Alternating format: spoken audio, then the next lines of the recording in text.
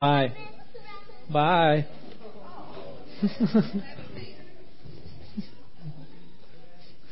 It's just adorable every week, isn't it? Until they get out there and start crying. That's great. That's all right. My mama's not going to be back there. Should just be a good encouragement to you and your teaching ability. That's it. So, Mark chapter 4. If you'll turn in your Bibles to Mark chapter 4. There's not much better for a pastor. You would think that the favorite thing for a pastor would be every time you stand up to preach that you see people's Bibles open and you see them rustling the pages, but that's usually because you can't find Habakkuk or something. There's not much better for a pastor than hearing the people in the church like trying to bust the roof off of the place when they're singing. And so there are moments when you're standing up here and you're engaging with the Lord by His Spirit and worshiping in spirit and in truth, and you know you're not alone in doing that. And it is appropriate that those things should move our emotions. Emotions shouldn't drive worship. There should be the passenger in the car of worship. But if your emotions weren't engaged by just singing together today to the Lord, man, you missed it. You missed it. And so I just praise the Lord for that opportunity that we just had. So Mark chapter 4, as we look at the kingdom and we look at miracles. Thank you, Thomas, last week for showing us that God has, Jesus, in bringing the kingdom to earth, has power and dominion over nature, which also means that if He has power to bring peace to the storm, He has power to bring peace into your lives. That Jesus, in doing these miracles, even in the calming of the storm, is displaying that His kingdom has come and He's reversing all of the curse of sin and death. We've been looking through the Gospel of Mark at these miracles, and we've so far seen that when Jesus is doing these miracles, it's as if He's not just planting seeds of the gospel kingdom, but He's causing trees to sprout up. He's causing plants to sprout up. He's causing the kingdom to grow here on earth. So He brings His kingdom. In Mark 1, He says the kingdom is at hand. When He comes onto the scene, He says the kingdom is at hand. And from that point on, through His words and through His actions, He is bringing the kingdom to bear on this earth. And so we've looked at different miracles that He's done. When He would proclaim the word, people's lives would be changed. So He shows the authority in His kingdom of His word. He's shown so far His authority, Jesus' dominion over other kingdoms as He's cast out evil spirits. He's demonstrated the authority that He has in His kingdom to do what only God can do. He's healed the leper. He's forgiven sins. He has the authority to reverse the curse, where not only does He take the leper and heal him, but He brings him back and He restores him into fellowship with other people. He deals with sin and its consequences. He has the authority to make all things new. He can look the spiritual elite who are holding power over everybody, who have missed what the law of God is meant to do, and that's to bring life. It was meant to bring relationship with God, and instead has kept people away from a relationship with God. And Jesus has come to make a new relationship with God so that we can have life in Him. Jesus has demonstrated His authority in a lot of ways. And here in Mark chapter 4, just before He calms the storm, He taught through some parables. And as He does this, it's not by accident. These parables are right in between Jesus calming the storm right after, but right before He's dealt with the Pharisees and the religious elite. He's dealt with the people who seem to be in power, and He's dealt with them, and they have come after Him hard. He's had 5 run-ins with them, and in each moment He has taught and shown through His power, through miracles, that He is the king and they are not. And then He comes to a time where He's going to sit down and He's going to, with the people around Him, display what the kingdom is like.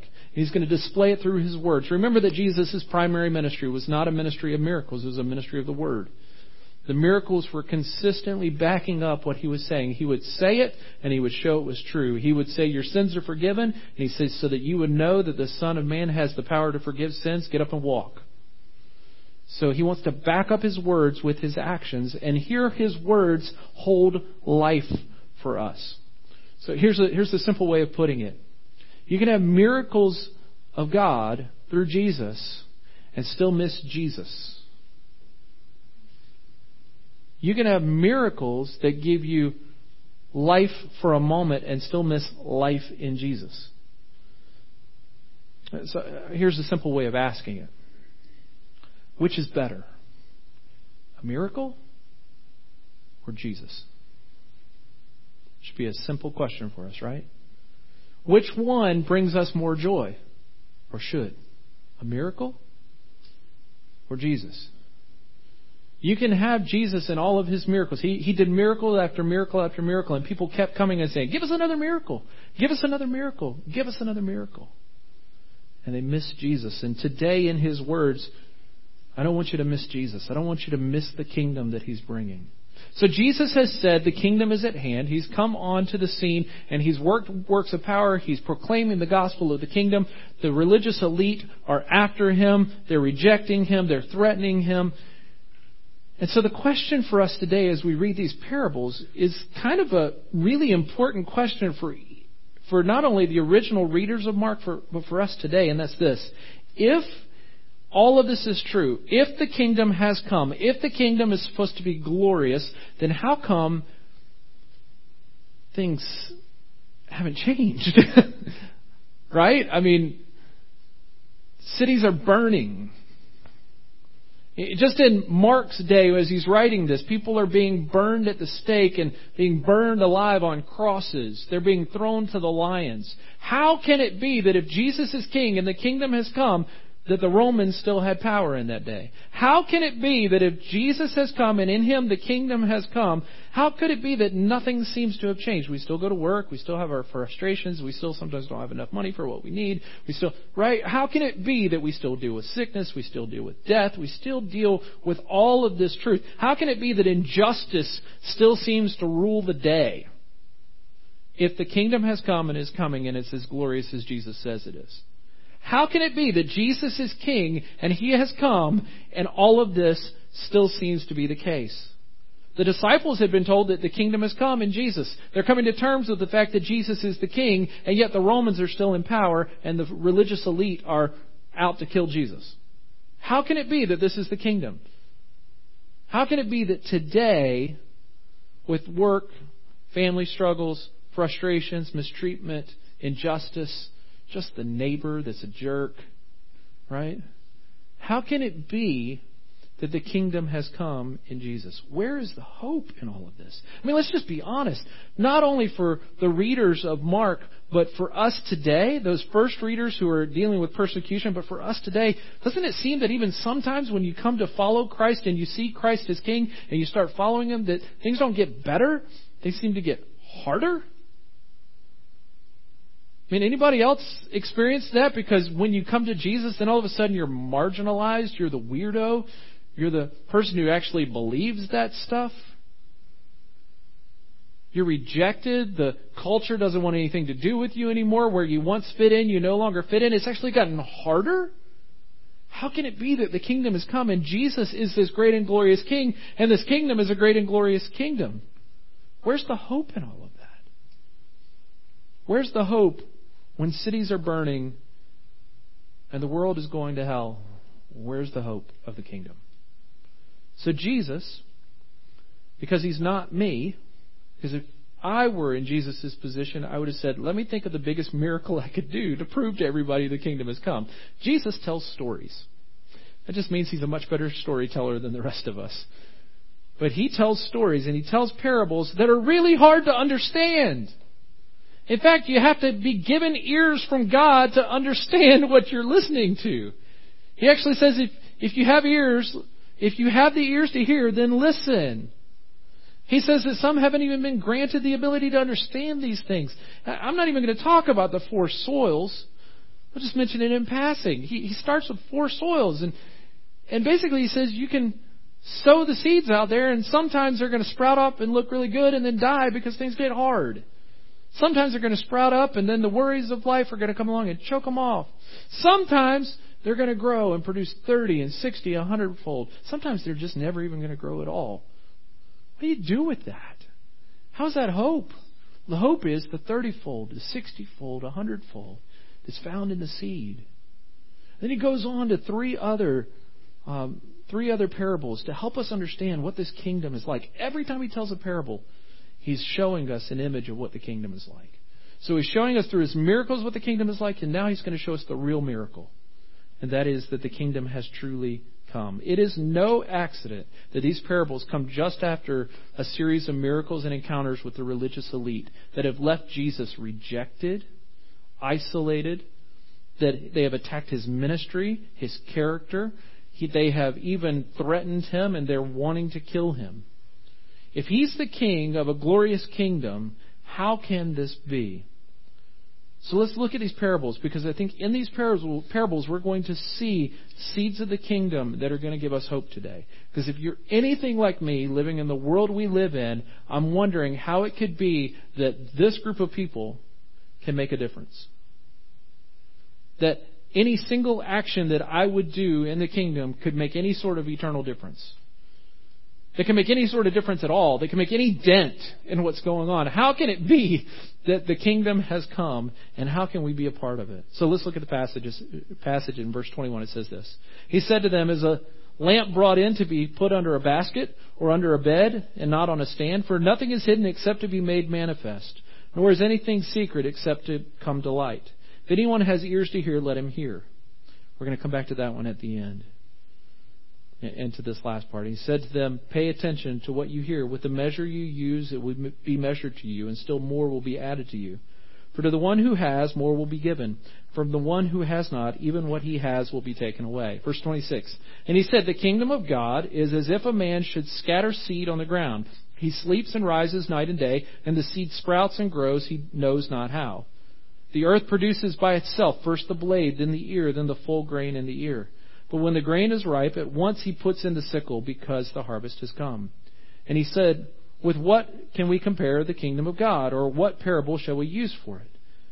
It is like a grain of mustard seed, which, when sown on the ground, is the smallest of all the seeds on earth. Yet when it is sown, it grows up and becomes larger than all the garden plants, and puts out large branches, so that the birds of the air can make nests in its shade." In these seed parables, and I want us to spend the majority of our time on the two seed parables at the end here, Jesus is displaying the nature of the kingdom. He even says it explicitly. This is what the kingdom is like. Verse 26, the kingdom of God is as if. And then he comes back to verse 30 with what can we compare the kingdom of God? He wants us to understand the kingdom. These aren't just nifty little stories that we can apply to every aspect of our life. This is overarching stuff. This is what the kingdom of God is like. And if we miss this, we're going to miss why he does miracles. We're going to miss why he works in power in our lives. We're going to miss Jesus in the midst of all of this if we miss what he's saying here. He's already told us that if you were to sow seeds, that some are going to reject it. Some are going to reject it when it gets hard. Some are going to sprout up and seem like they're living, but they're going to get choked off by this world. Some are going to be truly part of the kingdom, that their fruit is going to be great. He's already painting a picture that in the seed, there's something that can be great. In the seed, there's something that's going to bear fruit. And then he goes on to expound on that just a little bit. And there are three things I think he wants us to see. At least three. As I said in first service, I can only see three. Jesus probably had a lot more than that, okay?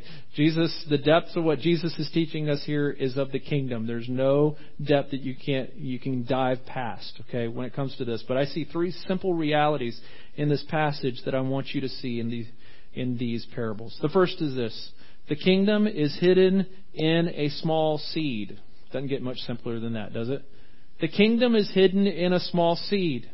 This is by God's design. God could have brought the kingdom to earth in any way he wanted.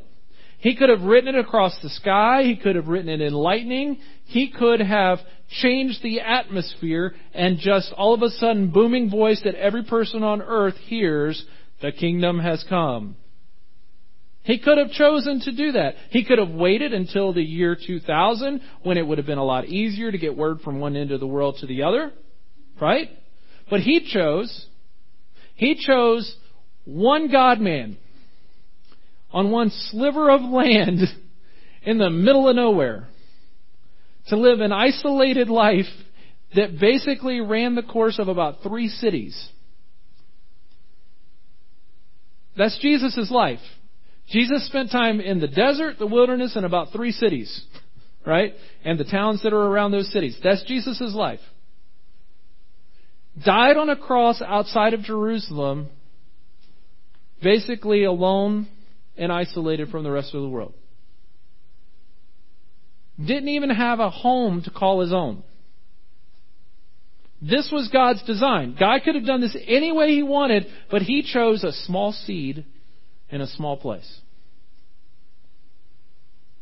Why? What was He up to? What's He doing? Is it just God's really bad at planning? Right? Because if you and I had a strategy session on how we're going to get the kingdom to spread to the whole earth, we probably wouldn't choose the middle of nowhere in the Middle East. Right? I mean, surely you'd find some place that would be a little bit better than where He was born in a stable. Bad planning, God. Right? The first people that heard about it were shepherds that no one would listen to. How is this good planning on God's part? But this is God's plan. God's plan is that it would start small and that He would do something miraculous with it. And at the center of this miracle is a secret. The theologians call it the messianic secret, the secret of the Messiah. You ever wondered why Jesus, especially here in the book of Mark, He'll heal somebody and He'll say something like, "Now, don't go tell anybody."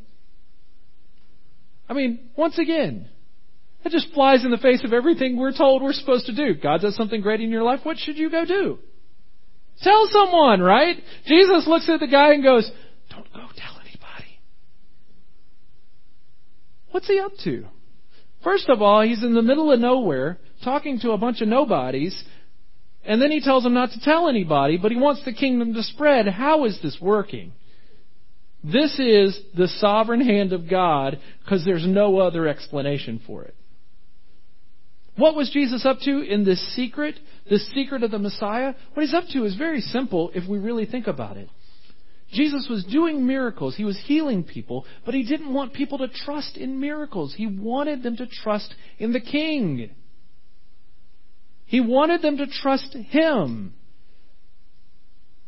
If you look at the book of Mark and the way it kind of unfolds, you'll notice that in the first half of the book of Mark, it's miracle after miracle after miracle after miracle. And Jesus is constantly keeping this secret.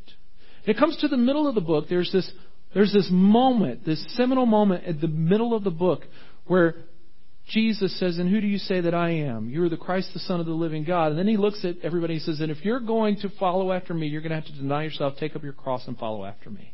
And from that point on till the end of the book, guess how many miracles there are? 1. Did Jesus just stop doing miracles?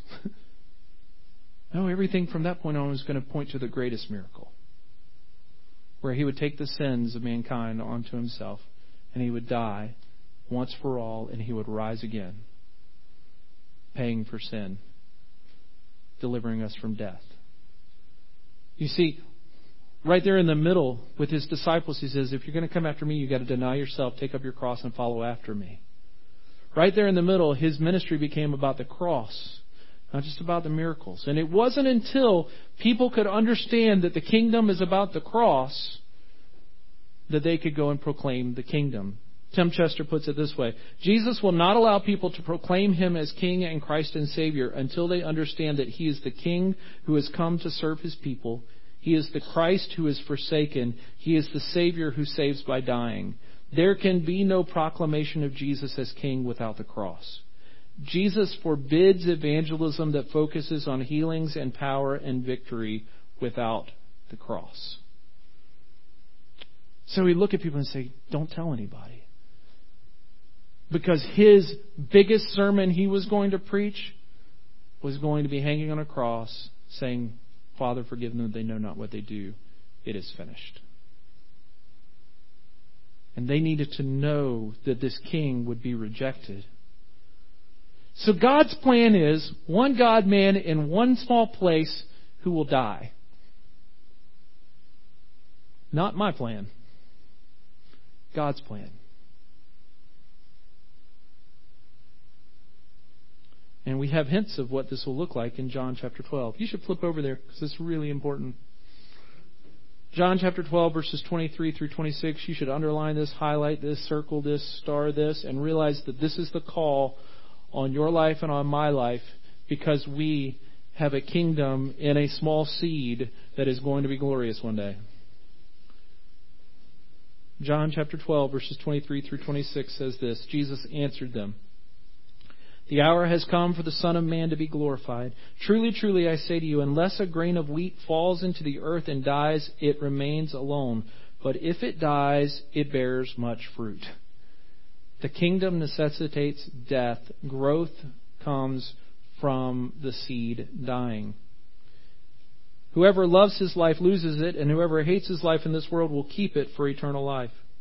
If anyone serves me, he must follow me, and where I am, there will my servant be also. If anyone serves me, the Father will honor him. Look at what happens here when the kingdom takes root. It's really an amazing thing. If you love your life, you're going to lose it. Right? If you lose your life, you're going to gain life. If you serve him, you're going to be honored. I mean, this is what Jesus does, is he takes everything that we know about life and flips it on its head. And he says the kingdom now has redefined all of life. And it all starts in a small seed that has to die. The kingdom is hidden in a small seed. It's God's plan. The kingdom has a secret. And the secret is this. The seed has to die, but in order to die, guess what has to happen to the seed? It has to be sown. You have to actually toss it out there. You actually have to throw it on the ground. I was in the garage yesterday working on the washing machine. I can do that. And I was like, oh, let me move this box over here. And I reached up and I said, what's in this box? And I reached in. And it's packets of seeds. They've probably been there for 4 years. Here's the amazing thing. Those packets of seeds that have been sitting there for 4 years, you know what had not happened? No tomatoes had grown. It was shocking. They were in the packet, in a box, perfectly good seeds, and no tomatoes had grown. Why? They were never sown. Do you want to see the kingdom come? Here's what Jesus is saying. The seed of the kingdom needs to be sown. It needs to be sown. This seed must be sown. John Stott said this way. His authority on earth, Jesus' authority on earth, allows us to dare to go to all the nations with the gospel. His authority in heaven gives us our only hope of success, and His presence with us leaves us no other choice. Because He is with us and He has commanded us, we have to go. We have to sow seeds. It does no good for us to keep the seeds of the kingdom in the packet. It does no good for them to be in your pocket. It does no good for them to be in your hand. They have to be sown. Seeds are meant to be sown, and the seeds of the kingdom need to be sown by the people of God.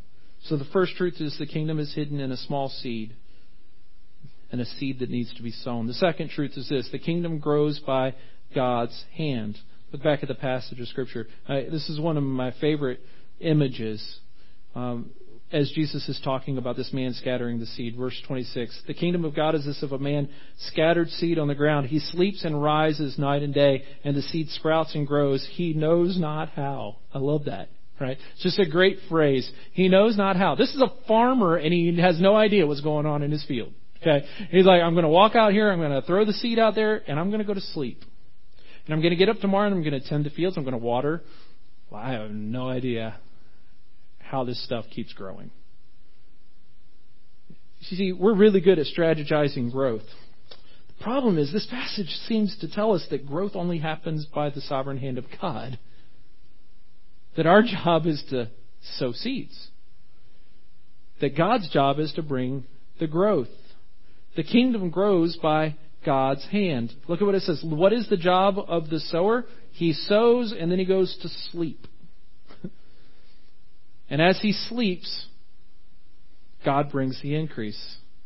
He does get up in the morning and he tends and he does his job and he goes along with life. He deals with his family. He's going to deal with his job. He's going to deal with the people around him. He's going to deal with everyday life. And yet God is going to bring the increase and God is going to bring the fruit. The kingdom grows by God's hand.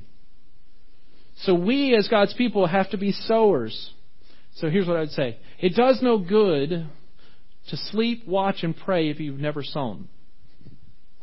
Had the farmer simply gone in and gone to sleep, would anything have grown in his fields? No. His first job was to sow. We're really good at watching, praying, and waiting. But have we even sown the seed?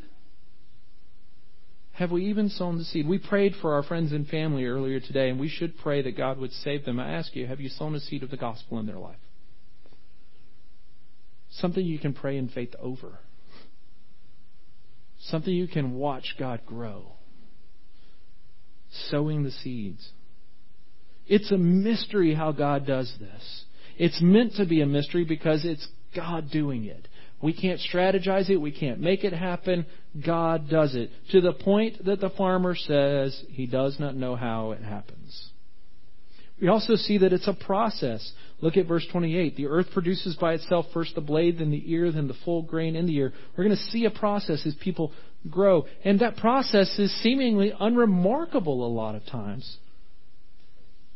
The only remarkable thing about the process is this. It happens. That's the remarkable thing about the process, is that all you did was throw some seeds on the ground and they died and God brought increase. That is a miracle. That is a miracle of God. The kingdom is hidden in a small seed. The kingdom grows by God's hand. And thirdly, the kingdom has a future glory. Well, look back at the passage. Our job is to sow. God's job is to grow. Well, look at what the guy does. Verse 29. When the grain is ripe, at once he puts in the sickle because the harvest has come. His job, after sowing the seeds, is to go sleep, tend, and prepare for the harvest. So that he has the sickle at the ready, so that when God brings that harvest to fruition, he's ready to gather it in. There's another picture here of how glorious this is going to be. Not only is it going to be a harvest, and there's going to be a gathering and a judging in the kingdom, that one day we're going to stand before God in all of His glory, and there's going to be a judgment, but there's also going to be great glory given to those who are of faith in Him. But we also see in the last verses here, with this mustard seed turning into the big bush, that the kingdom and its future glory is going to be huge. It's going to be bigger than any other plant in the garden. No matter what else you can sow in the garden of your life, the kingdom is going to be bigger. Whatever plants grow in the kingdom of this world, whatever peoples are planting seeds to grow in the rest of this world, the kingdom will be bigger. And the kingdom will be so glorious and so huge that it's going to become a place of rest for creation. That the birds are going to come and make their nests there. I want to make sure you understand this. We're the birds. We get to come and find our rest in the kingdom. But it doesn't happen when it's just a seed. It happens in the future glory of the kingdom. We have a job to do right now. Sow the seeds. We have to be seed sowers.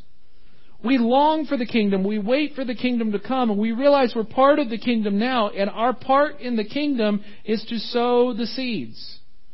The seeds of the kingdom. There is going to be a harvest. It's going to be huge. It's going to be magnificent. It's going to be glorious. It's going to find a place of rest and belonging for all who believe in Jesus. But are we being faithful with what we've been tasked to do right now? Or are we just sitting around waiting for a harvest that we're going to have no part in because we've never sown any seeds? You go back to the rest of the passage. Go back up to the top, verses 21, and I'll close with this. This is what Jesus says, and the other two parables are meant to unpack this, and I want to make sure you see this.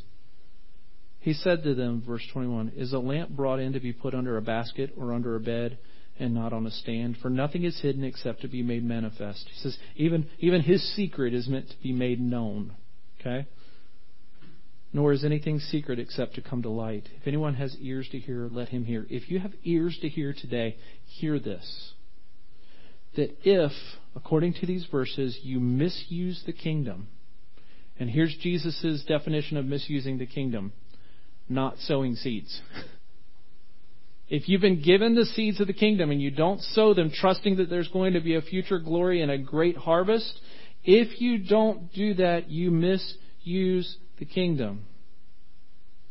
And he says, pay attention to what you hear. Verse 24, "With the measure you use, it will be measured to you, and still more will be added to you. For to the one who has, more will be given, and from the one who has not, even what he has will be taken away." Jesus seems to be warning us and warning the people who are hearing him that if we misuse the kingdom, we may not be a part of the kingdom. I want to make sure we understand this, and so I'll put it as simply as I can. Do you believe that the kingdom is found in a seed that needs to be sown? Yes. Okay. Do you believe that kingdom will one day be glorious? Jesus seems to be saying here that if you do not sow the seeds, you either think the seed is too small and can do no good, or the kingdom won't be glorious. It seems to be what he's saying is that you either believe the seed is too small and can't do any good, or the kingdom won't be that glorious in the end. That'd be the only reason he can give that you aren't sowing the seeds. So I'll ask you again, do you believe that the seed of the kingdom is a small seed that needs to be sown? Yes. Do you believe that the kingdom will be glorious? Do you believe, and this is hard, then that not sowing the seeds is sin?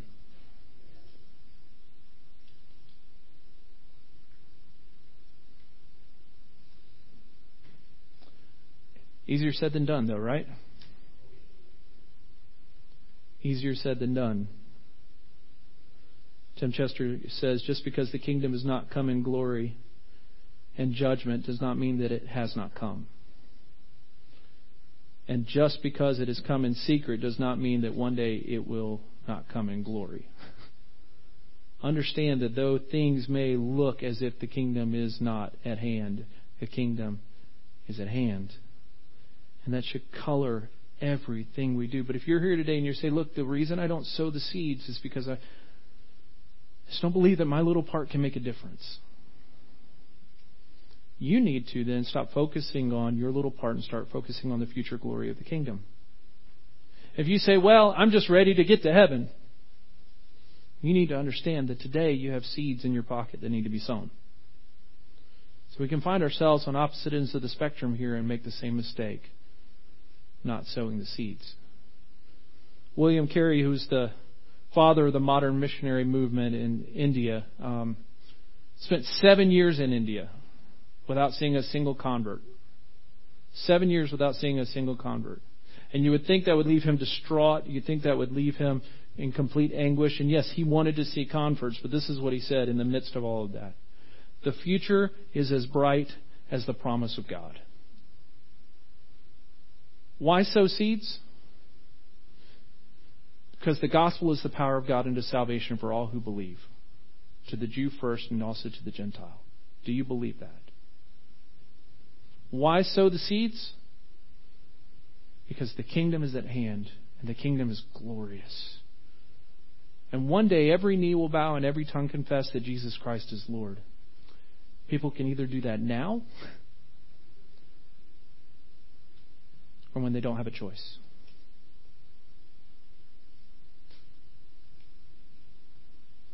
Sow the seeds. I've given you one way you can do that in your bulletin. And if yours fell out, they're probably scattered along the floor somewhere. In your bulletin, there's a little card. That little card is very simple. On one side, it says you're invited and it has information on our church. On the other side, it has service times. And then it has a website. And that website will lead people to getting video answers to some of life's most difficult questions that they may deal with. So if they're struggling with issues of faith, what about the Bible? What about death? All of these things, you can send them there. Take that card. Everybody pull out that card. If you don't have a card, there's one in the back. Pull out the card. Hold it up. I want you to see this card. As silly as this may seem, okay, that's a seed. Go sow it. You go out to eat today, don't leave it as the tip. If you're going to leave it as part of the tip, leave a really good tip. Okay? But get into a conversation with your waiter or waitress. Or when you go get groceries this week, the guy who's scanning your items, just get into a conversation with them. Where do you go to church? Oh, you don't go to church? I'd love for you to come visit with me on this Sunday. I usually go to the 11 o'clock service. If you can't make it, check out the website. There's some really great information. That's simple.